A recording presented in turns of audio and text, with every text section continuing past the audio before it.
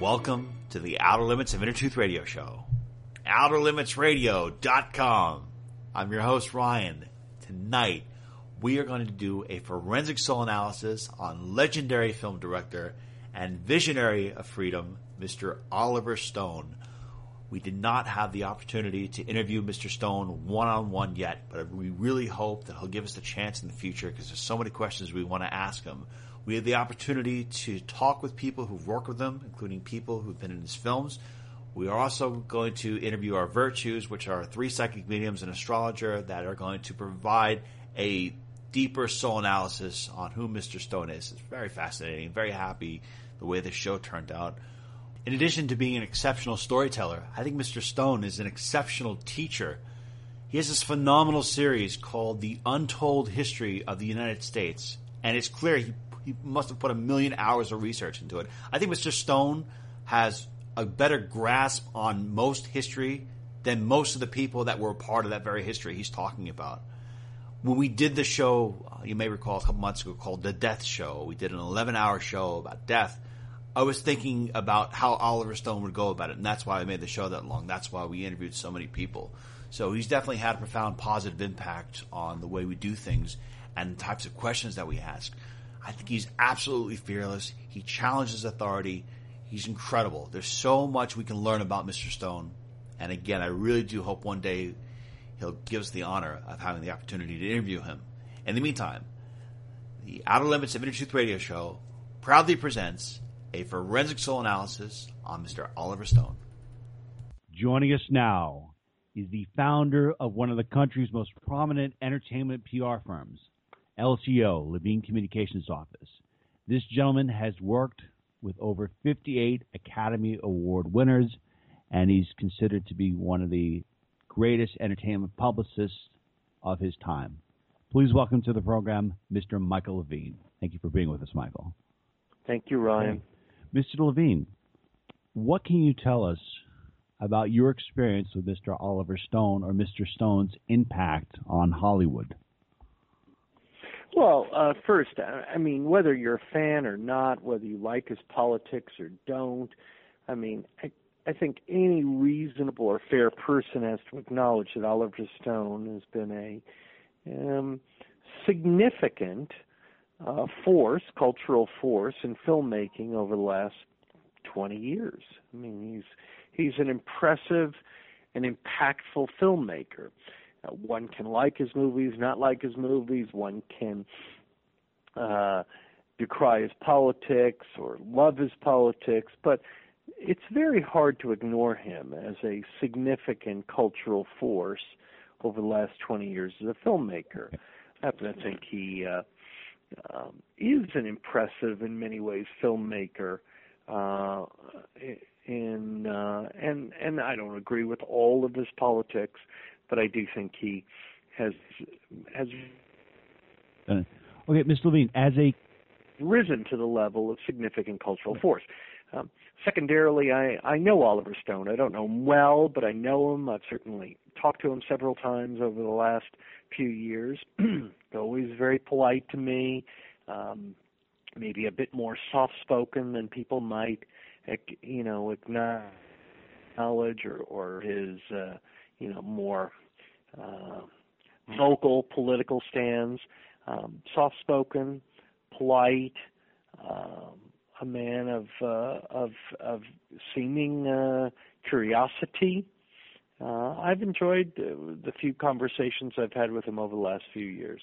As a communications expert, what do you feel makes Oliver Stone an effective communicator to his audience through his films?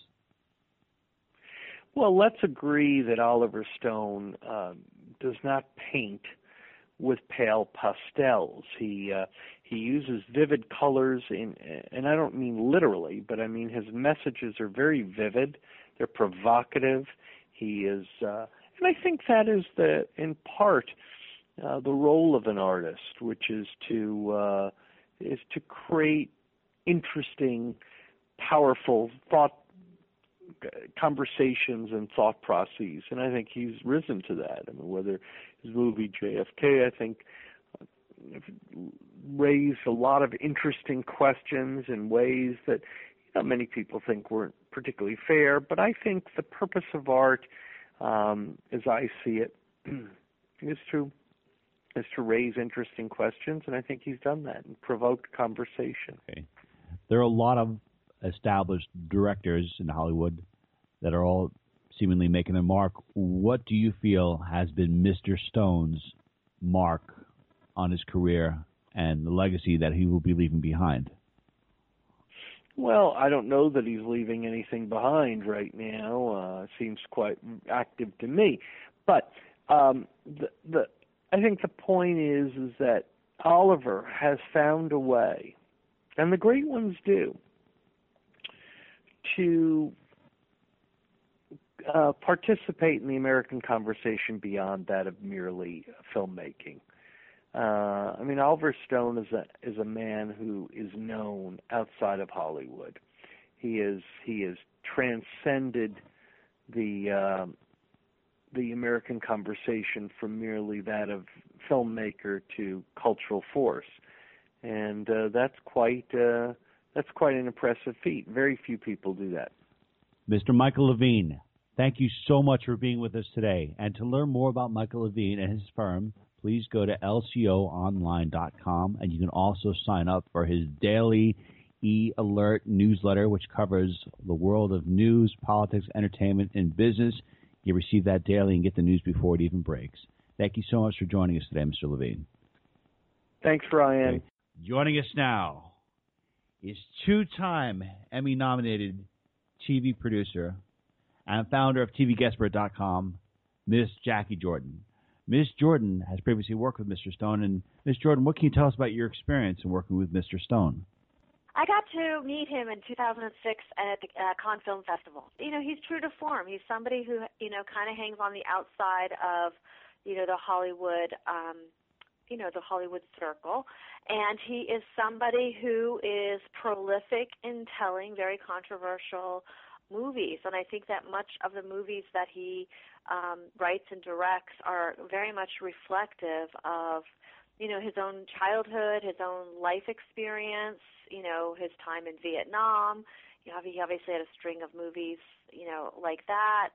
And he kind of tells, like edgy, fringe, controversial cultural stories. And he seemed to me, in meeting him and producing him, an easy guy to talk to, very down to earth, almost shy, who tells these very, kind of edgy, movies, and he's a legend. Do you find anything distinctively that you can come up as to why he would always choose to go about a controversial route? Do you feel that? Are you kind of surprised that here's somebody who's got this incredible reputation that could probably just direct easy films that don't provoke, but would probably give him a substantial, huge paycheck? Well, it's really interesting because if you look back at what has been published about him in terms of just even how he grew up, he's from New York City, and his father worked on Wall Street. He dropped out of Yale University to go to the Vietnam War. He was introduced to, the influential music of the time, the Doors. JFK was shot, during his formative years before he, around the time he went off to the Vietnam War. And if you just look at those, all of that pretext became his future movies. The Doors with was it I know Meg Ryan was in the movie The Doors with but I forget who the actual actor was. He did Platoon with Charlie Sheen. Then he did the Born on the 4th of July with Tom Cruise, which I think Tom Cruise was at very least nominated. Then he did the two Wall Streets with Charlie Sheen and Michael Douglas. So just that, and then he did JFK with Kevin Costner. So just the context of his childhood became some of his big movies. Val Kilmer was played Jim Morrison in The Doors. So, but if you look at that, it very much you can see, what his it's almost like the influences of that part of his life became his later movies. Ms. Jacquie Jordan, thank you so much for your time. That was a great interview. And to learn more about Ms. Jordan, please go to our website at TVGuespert.com. Thank you so much, Ms. Jordan. Thanks, Brian. Take care. Joining us now is Best Actress Oscar nominee, Golden Globe winner, Independent Spirit Award winner, and veteran of 150 different films, Miss Sally Kirkland. Welcome to the program, Ms. Kirkland. How are you? I'm good, thanks. Good. You work with Mr. Stone on JFK. I did. Can you I please did. tell I me also knew about I your knew experience with him. I knew him socially before I worked with him. Okay. We actually met in the 70s, and I used to give a lot of parties because I was from New York and I was bored in L.A., and he came to all of my parties. He loved beautiful women. I introduced him to a lot. I was teaching acting when I wasn't acting, and he would come and speak for the students. He was, being a screenwriter then. So, in your experience with him, you're the veteran of 150 different films. What makes Mr. Stone a unique and powerful director in your experience? Well, I'm very intense, and he's very intense, and it was great to find someone who matched my intensity. And Rose Cheramie initially was not in the movie. And when I called him and said, I got to be in this movie, my mother is friends with John F. Kennedy and Jackie Onassis, and she was fashion editor and senior editor of Life at the time and kept putting Jackie O on the cover.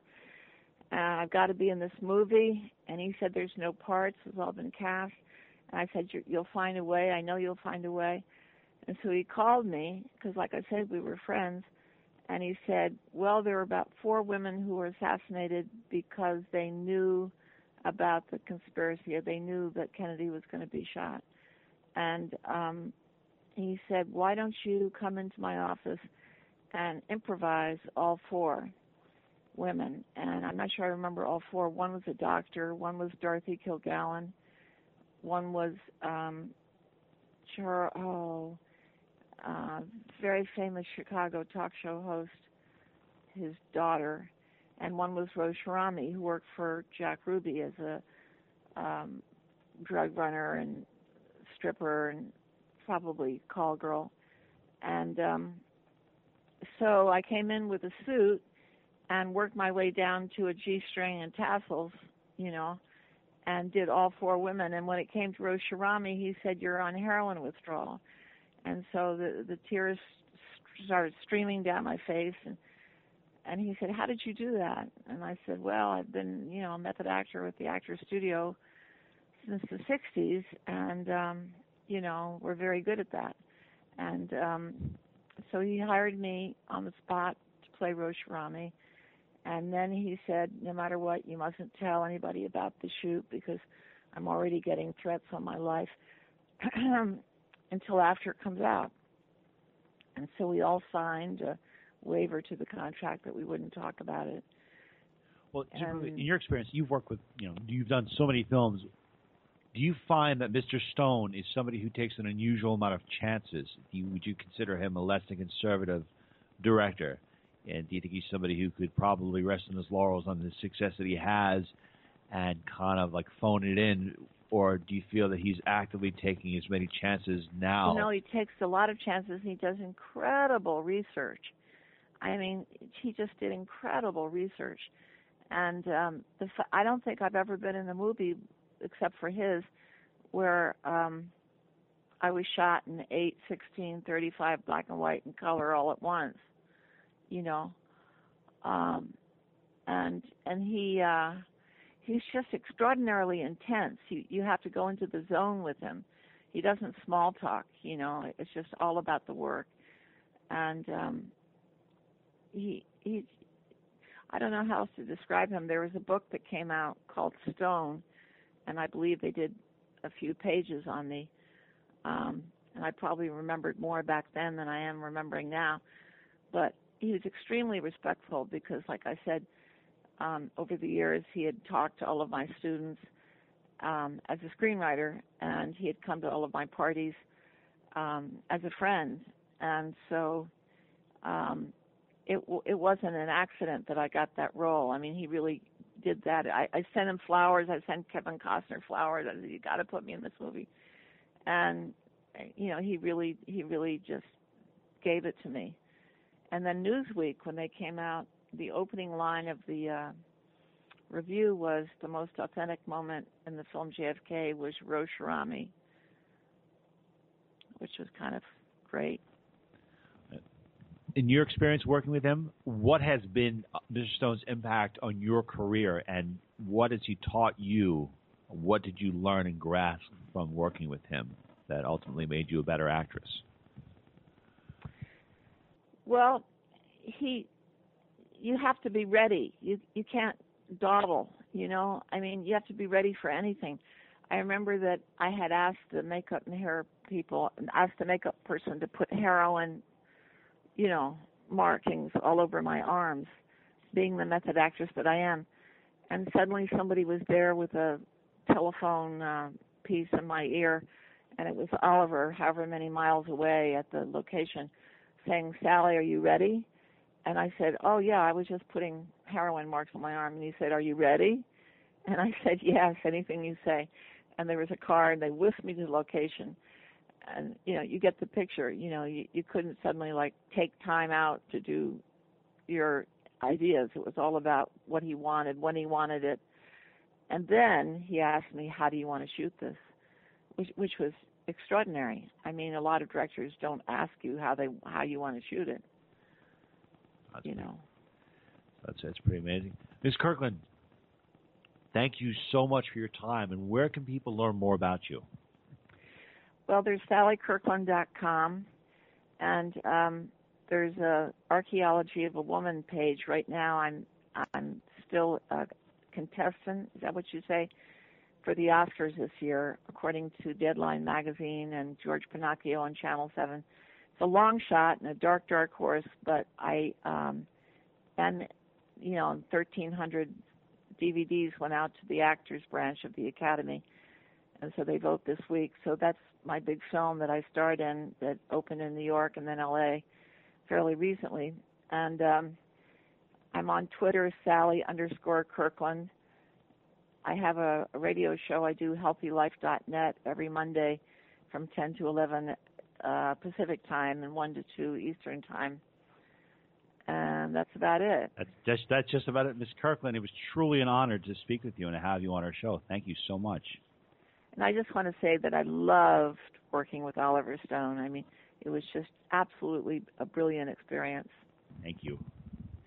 Joining us now is the Avalon Lake surfer, globally respected psychic medium, Miss Kerrie O'Connor. We can learn more about Miss Kerrie O'Connor by going to her website at kerrieoconnor.com. Miss O'Connor, what can you tell us about Mr. Oliver Stone? Oliver Stone is a fascinating energy field. He was really born to be a communicator, shake people up. There's a part of, I was sharing with you yesterday off the air, that you send for the woman who does the astrology. And I was looking at his chart briefly, and I'm not an astrology expert at all, but what was amazing to me is that he's got a Scorpion rising, and so that Scorpion energy, the rising is the energy we put out to the world. And that Scorpion can go deep, and so I'm not surprised he goes deep into issues. He's not afraid to rattle a few cages, or bring up controversy. It's all in, that's, again, it's like almost like his energetic personality or the energy that he brings out to the world. It's his world face, and that Scorpion energy supports him to go way deep down. And again, he's not afraid to rattle. His sun is Virgo, so that he also has a place of truth and justice, and he has like this energetic sword that he wants to cut through the BS and really share with people the truth and justice, or what he feels is the truth and justice. And he's got this real, like a bull-like energy where he just is a worker. He just will push through any kind of block to get the things done. Huge speaker. He comes in as I call it the bridger energy that is here to wake up people and again have them think of things that they might not have thought about. He gives them like this really good food for them to digest, and they could throw out what they don't like and take in what they like. Do you have any reaction about what any of his previous lifetimes may have been? I see him in the arts a lot. I saw one that was very influential that he did a lot of writing, and I see that very much. Actually, I just saw this Ireland poet, an Irishman, and that he was very much a actually, it looks like a very sad lifetime where he shows me like pubs or being very much alone. Then I'm seeing like something similar to Edgar Allan Poe. So he's had many lifetimes in the creative arts, and he also has done where he's felt very, very lonely, alone, or so the dark side. His energy fields just show me the Van Gogh who cut his ear off. So he has had those intense incarnations, right, where they really are so creative, but they're almost like too much ahead of their time that they could be known as going crazy, that kind of thing. But he's also had other lifetimes where he has, like, I'm just watching him coming in with this incarnation, knowing that he's here to be a flashlight to a lot of people, to awaken them out of their opinions that could be very narrow, give a broader view of things, and that's from a previous lifetime too. He was a very big communicator. I also saw a lifetime that he was in politics in France, and this was a time of like Revolutionary War, that kind of thing. And I'm watching him again putting up this energetic sword, and he's not afraid to go to battle. And I'm also seeing there's a coup or surprise betrayal attack that happened, and that scars him. It's like an X over his heart. And it's interesting that he even volunteered for the war in this lifetime and went right in the forefront and has a Purple Heart, and that's definitely from influences from that lifetime in France. Do you feel that the forces of control that would seek to suppress humanity and seek to suppress ideas and seek to suppress any longing or hope for freedom are fearful of Oliver Stone and fearful of what his capability is to connect with an audience, to inspire an audience, and to actively captivate an audience to think that would normally not engage in particular issues? When you think about some of his movies and films that he's done, and very popular series about American history that he has on cable television, it seems that all these things are getting people to think. But do you think that the powers that be, so to say, are fearful of what he may do or what his potential is? Yeah, absolutely. When any kind of darker energy that wants to be like hidden and aloof, or they just are, they know the trickeries of making himself invisible in a dark way, he comes in as a great big light flashlight that goes right into those corners. He's not afraid to look in the dark and challenge the dark energy. And I see that darker energy kind of shrinking back because they don't want to be exposed, and people will wake up. It's like he's taking off these glasses where it looks like humanity has blind man glasses on, where we just believe what we hear, and I call it, we've become these human doings where we're kind of just doing what we're told to do, you live, get a job, get a pension, all that stuff, and he's breaking that away. He's saying, get your blindness off and start challenging. Ask yourself, can that be really true, or just I keep on seeing him shaking people's roots, right down to the root chakra, and he's not afraid to go right to the dark and put that big old light there, not afraid to speak up about it. And again, the part of him that was the politician during this major, the French Revolution, it's like he had unfinished business, wasn't able to speak, was a grand planner and strategist, and he comes in here to strategize against the dark, to enlighten people, and again, have them become more aware of their current circumstances. And one last final question for Mr. Stone is there anything he could be working on in this lifetime that would, let's say, better protect himself, better protect his spirit, and actually escalate or speed up his evolution and help him achieve his evolutionary goals even faster? Well, what's interesting that when I look at his energy field, he keeps on showing me this X again over the top of his heart. So that shows me, again, that sometimes we come in where I call it a past life hangover or residual energy that is profoundly affecting this lifetime. And it does have to do with what I call surprise betrayal attacks, or I keep on seeing that a coup attacked him where people were betraying him, where people, that he really trusted. There was a major, major betrayal. And so there's a part of him that he comes in here to be able to heal that, literally heal the energy of afraid of people that are in his inner circle being able to flip around. And I'm sure he keeps his inner circle very, very tight, right? And I'm sure that sometimes they have to go through the ringer to really get his trust. But then as soon as he pulls them in and gives his trust, there is such a profound sense of trust, loyalty, but they might have to go through the ringer at first. Wow. Ms. Kerrie O'Connor, that was an amazing, amazing, insightful analysis. Thank you so much. And to learn more about Ms. Kerrie O'Connor, please go to our website at kerrieoconnor.com. Thank you, Ms. O'Connor. Thank you very much, Ryan. As always, a wonderful time. Joining us now is the angel reader and past life seer, Miss Laura Lynn. Learn more about Miss Laura Lynn by going to her website at angelreader.net. Miss Lynn, what can you tell us about the life of Mr. Oliver Stone? Well, Oliver Stone is certainly very captivating, very deep. I enjoy his works that he puts together. I really felt good about trying to tap in or going within his journey, if you will. And I did pick up a couple things that I really enjoyed about his past lives, if you will. The last life that I picked up was in Germany, where he was a Jew. And this lifetime, actually, he really fared well. It was his father was a store owner, and he seemed to continue with that legacy. He died in probably early 1900, but he did actually fare well. There's somehow that family just really attained strength through each other. And it felt as if he learned a lot about not only the deep religion and the culture of his family, but also the culture of the community, and carried that legacy on. Okay. Wow. And what would you say about has he fulfilled all of his goals, you think, of in this lifetime? Or do you think he's made the maximum impact, or do you think he's going to impact more lives in this lifetime? I feel like he's going to impact many more lives and carry on more his spiritual idealism. I was picking up a lot about his past life before he lived in the Jewish family. I also have him in Tibet. And I feel like in this lifetime there's going to be a lot of work that he's going to do later down the line with bringing a revelation about freeing Tibet, freeing that space.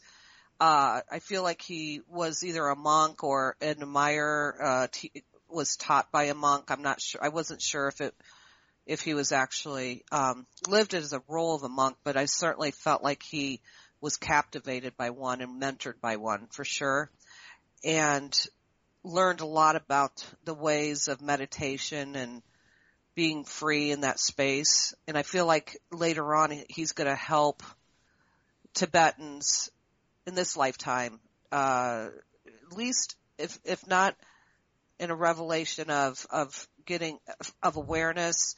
I feel like he may go to Tibet and actually help families. Wow. And financially, maybe a whole village in are Tibet. are there any particular spirit guides or departed relatives you feel are around him that are influencing him? Well, I had a strong influence around him. Well, two of them actually. And one is completely away from Tibet, which was a little bit puzzling, but one is Yogananda, that speaks to him or through him, Yogananda. Yogananda was a visionary. He was wonderful with trance and meditation. And then also I had another spirit guide that influences it named Parish, which I believe is an Indian also. Okay. And what about, are there any relatives that you think you might be hanging around him at all? Feels like I have a grandfather presence with him that was perhaps very close to him on his mother's side. If he wasn't very close to him, at least on a physical level, he certainly was a watcher and took care of him as a guardian in the spirit level. That's who I'm capturing mostly. Sure. Do you think that grandfather might be potentially influencing him or being a big factor in what he's doing? At least keeping him safe. Helping him be in places that are going to be productive for his life, orchestrating things in the background to help him with opportunities. Excellent. And last question I have, Ms. Lynn, is where do you see Mr. Stone trajectory for his upcoming life after this one? I felt like he's going to be an author. He's going to be writing books about peace, about oneness, and I really feel like he's going to go into a deep spiritual set for his future life and discover that at a deep level. Wow, that's really great. Miss Laura Lynn, that was a great analysis. Thank you so much. And to learn more about Miss Lynn, please go to our website at angelreader.net. Thank you so much, Miss Lynn. Joining us now is globally respected psychic medium, Miss Lisa McGarrity. You can learn more about Miss McGarrity by going to our website at Lisa, L-A-S-A, McGarrity, McGarrity.com. Miss McGarrity, what can you tell us about the life of Mr. Oliver Stone? Well, Mr. Oliver Stone, as you call him, is definitely an interesting person, and I'm sure if I were sitting with him or talking with him, he would never describe himself as a mystic, but that is how I see him. I see him as a real student of humanity, somebody who wants to learn what the story of being on planet Earth is all about, and that's why he became a professional storyteller, so he could figure out what drives people, what the good ones, the bad ones. He's curious about them all, he just wants to understand them all. And do you feel that he is fulfilling his true potential, or is there more potential that he's yet to fulfill in this life? I feel like he's definitely in process in terms of meeting his whole human potential. He wants to be a storyteller.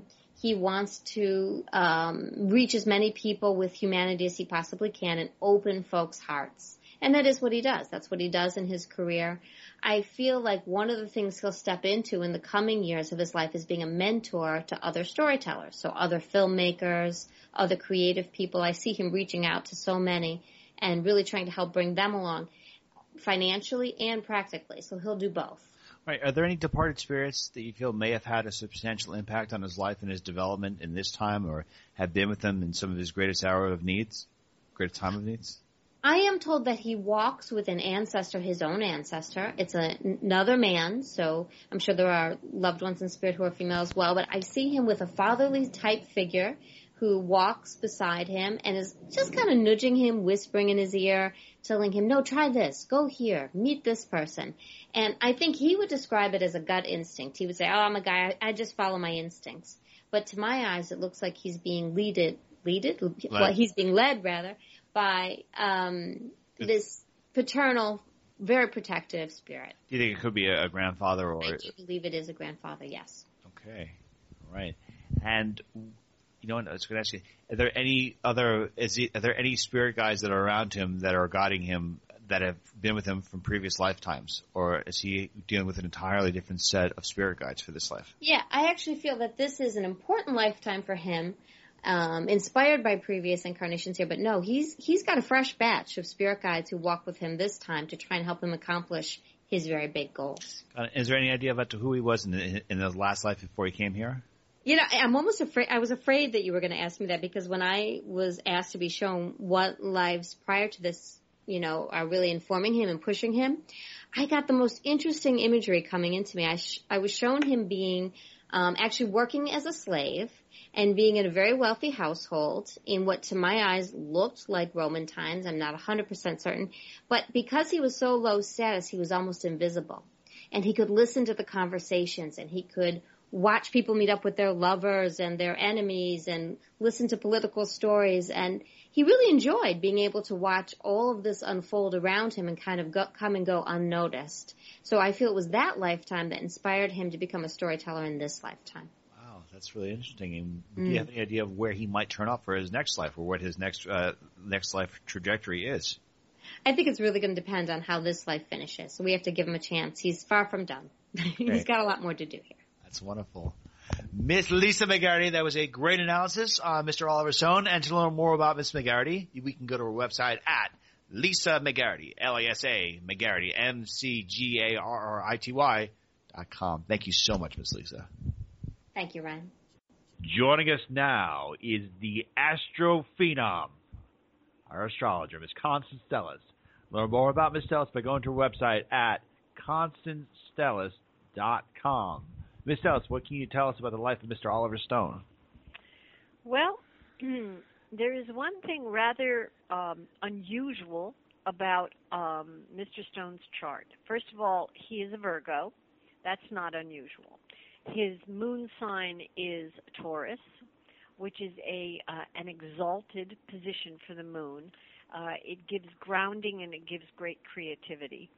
And his rising sign is Scorpio, very intense, and in fact, very close to the same rising sign that Robin Williams had. Now, that doesn't mean that the life is going to unfold in exactly the same way. A lot of people have Scorpio rising, but it gives intensity. But the thing that is unusual is that his sun at 22 degrees of Virgo is exactly conjunct, in other words, on top of Mercury at 22 degrees of Virgo. And this is rare. 22 degrees, 22 is a spiritual number, and Virgo and Mercury being the messenger god, are connected. So his expression of his creativity goes from the heights to the depths, but express he must, come what may. And so, a lot of his movies kind of feel out this conspiracy threat and all sorts of nefarious things behind the scenes. And I think that the ability to express that's not a psychological fear of his, but that is something that is creatively important to him, and really a message to everyone who sees the movies and himself and the world perhaps, that such things are possible, and we should be a little bit vigilant. He will remain well known even after his death, and I think that in fact he may be even more well known after his death, which is not anytime soon, than he is now. And he's doing pretty well now, so that's going to be quite a legacy. He also has a lot of yin planets in his chart, yin being the receptive signs as opposed to the assertive signs. And in fact, his Venus and his Mars are reversed. I shouldn't say reversed. It's called it's called mutual reception. So Mars, the aggressive planet, is not in a good sign, Libra, and Venus, the recessive or yin planet, is in Scorpio. So they are in each other's rulers. It helps him out in terms of sensitivity. And I don't know too much about his personal life. However, I imagine it's pretty dicey. And he and ladies and women and wives have had their ups and downs, we'll say. And do you think that on the creative expressionism front that he's got other big projects to work on? He's got other big projects that will potentially change the reality and change the way people perceive certain realities? It's very possible, because he I don't know what he's up to right now, but he has this kind of lightning strikes streak in his chart of when he rides on something, it seems to come out of the blue, but he's been thinking about it for a while. And he's very much in tune with the currents that are going around the world.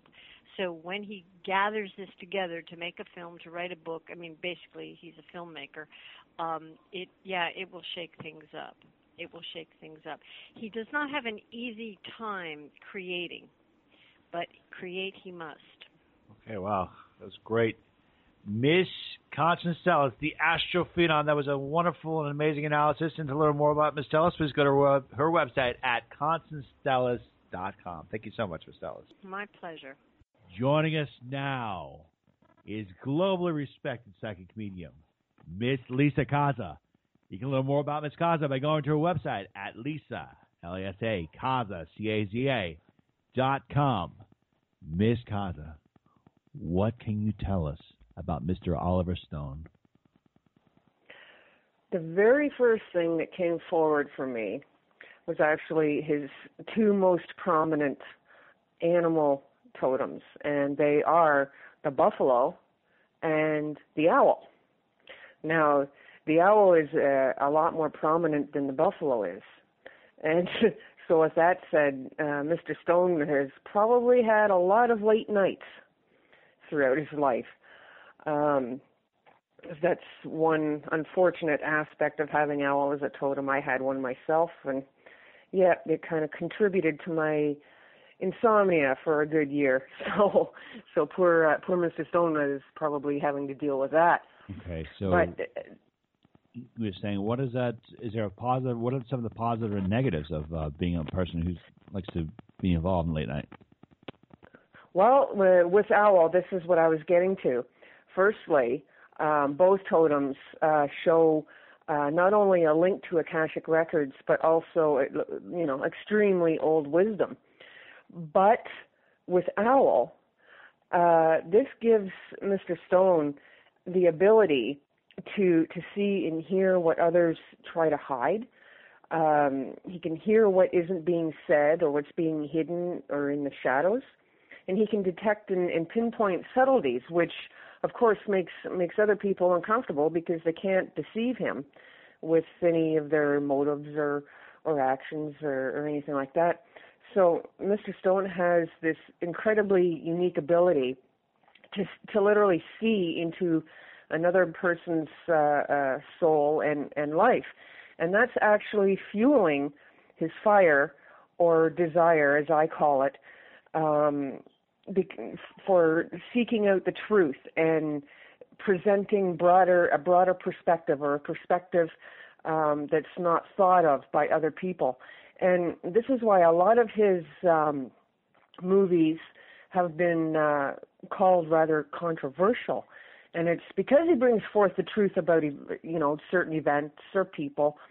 And, of course, the truth hurts, especially when it doesn't agree with a person's beliefs or views or perspectives. And to be quite honest, I have the full belief that Mr. Stone actually enjoys that. He enjoys... Oh, yeah, he loves the talk that, saying is controversial. But you know why? It's because, well, like with anything, with any public figure, including ourselves, publicity is publicity is publicity. It doesn't matter whether it's good or bad.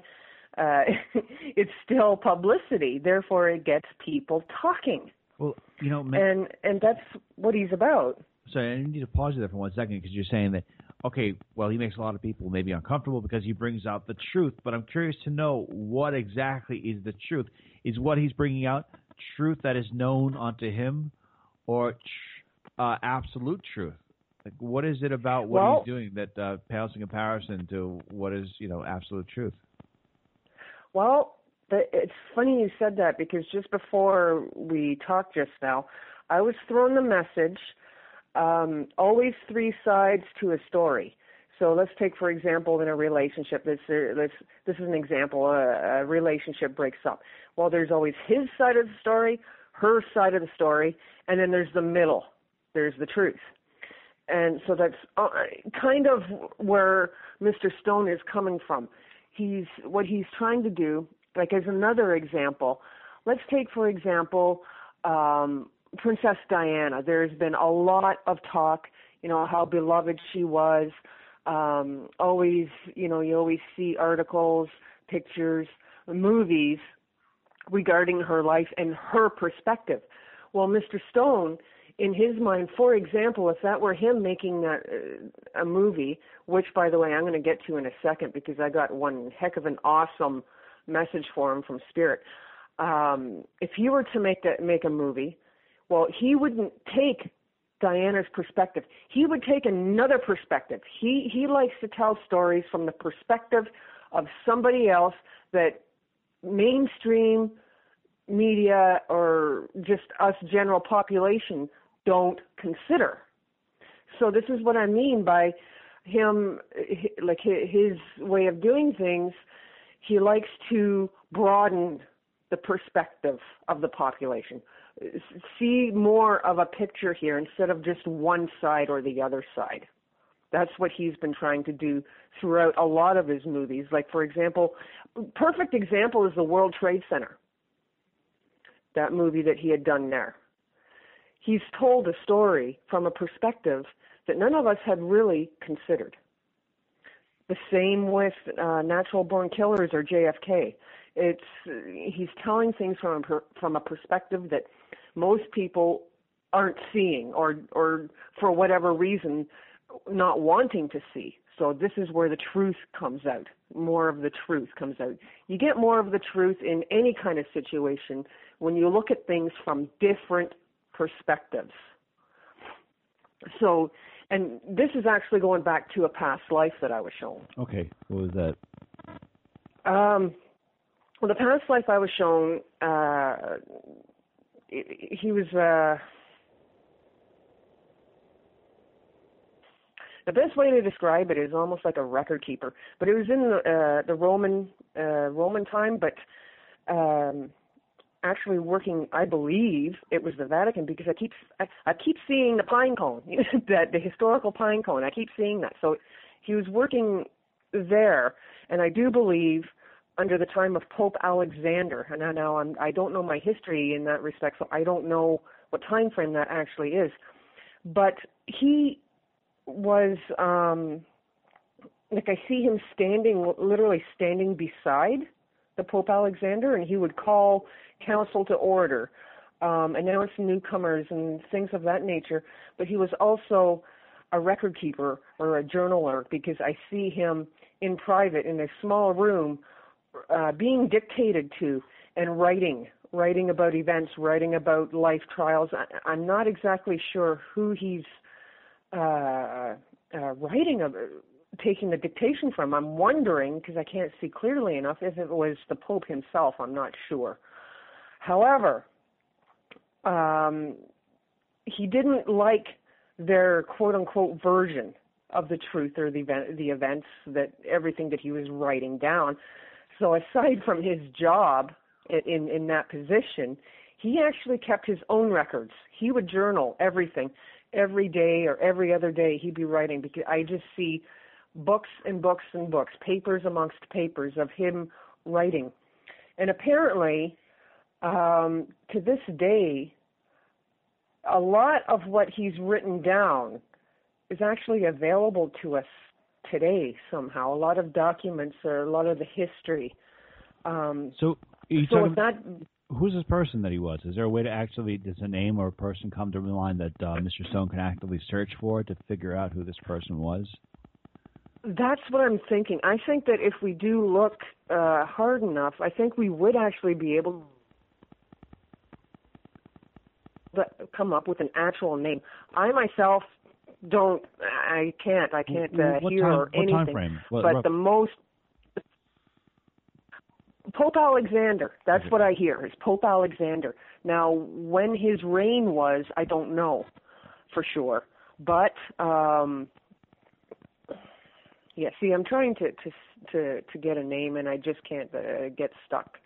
But the thing that we need to focus on is his position in relation to Pope Alexander. He was working directly with Pope Alexander. I see him standing beside him.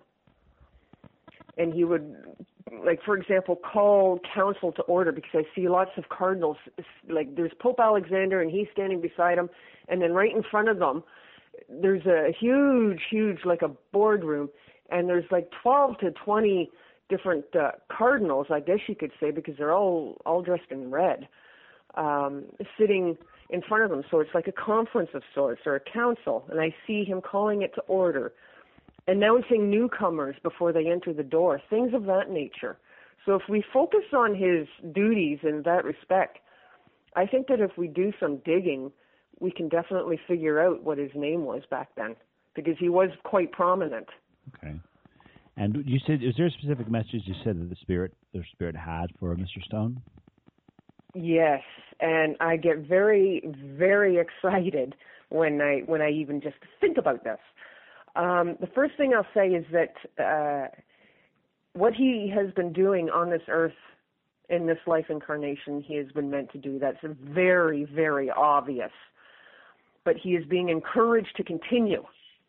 I do feel that he's tired, and I do feel that he does have a few of ideas swirling about in that mind of his, but he just can't quite focus, and I'm not sure why.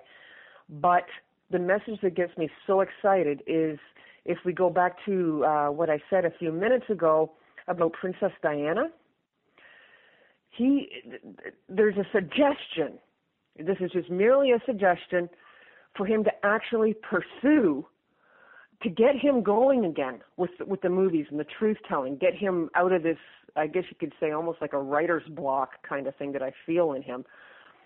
Focus on Charles and the perspective of Charles. So tell the story from Charles's perspective instead of Diana's, or the Queen's for that matter. If you want to talk about controversial, that'll be controversial, and that'll really make, So, and the thing is, what I heard, I do not know who is saying this to me. It could. I'm wondering if it could. I'm picking up like a male figure spirit, whether it's his father or grandfather. I hear literally word for word, if anyone can pull this off, it'll be him. And so I get so excited when I focus on that message, trying to put out the story from Charles's perspective of his life and, his life with Diana and everything else. Wow. I think that would be a huge, huge success for him. Yes, it's going to be controversial, but like I said earlier, Mr. Stone, I think, loves that. Because, again, publicity is publicity. It doesn't matter if it's negative or positive. It's still all the same. It'll get people talking. And he loves it. So I think that would be a huge, huge step for him, a very successful one. Fantastic. Miss Lisa Caza, thank you so much for your great analysis on Mr. Oliver Stone. And to learn more about Miss Caza and to have a reading with Miss Caza, you want to go to our website at lisacaza.com. Thank you so much, Miss Caza. Oh, thanks so much, Ryan. Okay, everyone, that concludes today's edition of the Outer Limits of Inner Truth Radio Show. Special thanks to our incredible guests, and special thanks, as always, to our virtues, Miss Kerrie O'Connor, Miss Laura Lynn, Miss Constance Stellas, and Miss Lisa Caza. To learn more about the Outer Limits of Inner Truth Radio Show, please go to our website at outerlimitsradio.com. Till the next time we meet, my friends, wishing upon you an abundance of peace, love, and beers. Take good care. And by the way, coming up in the next couple of weeks, we've got Mr. Frank Vincent coming on. And, of course, we've got our second annual Christmas Spectacular Show. Thank you so much for listening, and take good care.